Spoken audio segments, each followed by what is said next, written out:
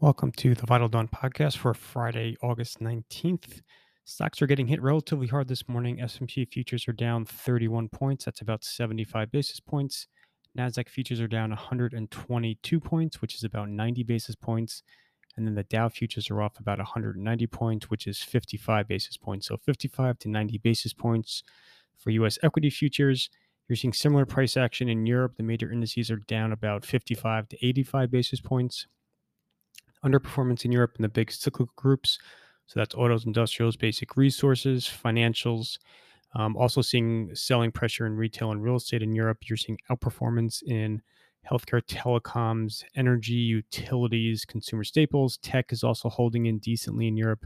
Nothing is really screaming higher in Europe. No major subgroups are really up that much. It's just kind of outperformance on a relative basis. Asia was more mixed overnight. So Japan ended flat to up small. The Hang Seng finished flat. Shanghai Comp fell about 60 basis points.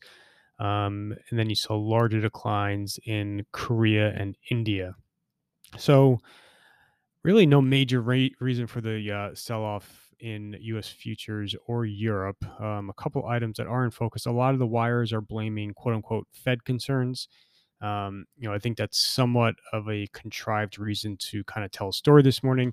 You did have hawkish remarks from Bullard yesterday that hit during trading, so it's hard to really blame those remarks for the selling pressure this morning.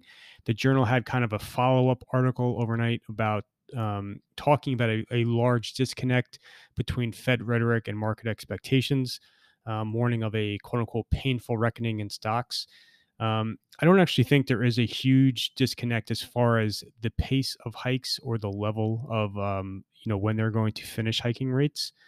I think there may be a little bit of a disconnect between rate cuts, when that would start, and kind of the pace of rate cuts, where markets are a little bit too optimistic. But as far as the pace of tightening, Bullard, yes, said he's leaning towards 75 basis points, but I think in aggregate, the rest of the Fed looks like they're leaning towards 50 basis points at this point. You still have a lot of data between now and the 21st. So it's by no means guaranteed, but I don't actually think there's an enormous disconnect between um, the current expectations on tightening. It's more kind of arguably on rate cuts next year. Um, you did get a very hot German PPI report for July, so much higher than expected. Europe's obviously suffering under enormous energy strains, much more in the U.S. as natural gas prices, go parabolic. So that is something that's, I think, feeding into some of the negativity this morning. That German PPI. That's really kind of the only single piece of incremental news that I can cite for the pressure. On the company specific front last night in the US, pretty slow as far as earnings are concerned. You did have two decent tech reports, AMAT and Bill.com. Bill.com in particular was very strong. That stock is up a lot. Ross Stores was disappointing. Quarter was okay, but the guidance was soft.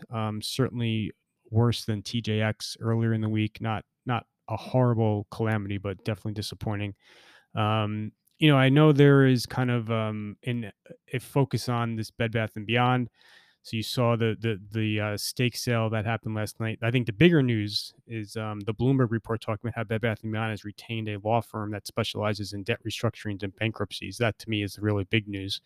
You have Bitcoin off about 7% as we speak. Again, no reason other than the fact that, and this is going to be a controversial comment, there's really no difference at the end of the day between crypto and stocks like Bed Bath & Beyond, AMC, GameStop, etc. All these kind of meme stocks and that behave more like video games and actual assets.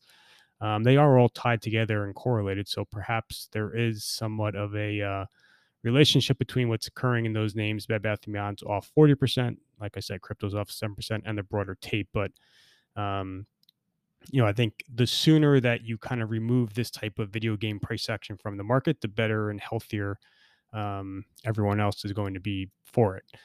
On the calendar in the US, you only have Deere earnings, DE. That's kind of the only major event today that's on the calendar. For the rest of August, you have two major macro events left a week from today. Powell's Jackson Hole speech and then the July PCE. I put out preview comments on those yesterday. I have a link to it in the piece this morning. You do have another very busy week of earnings coming up. Um, But as far as macro events are concerned, like I said, it's a week from today where you have the last two big ones for the month of August. And that is pretty much everything for today, Friday, August 19th. Thank you for listening.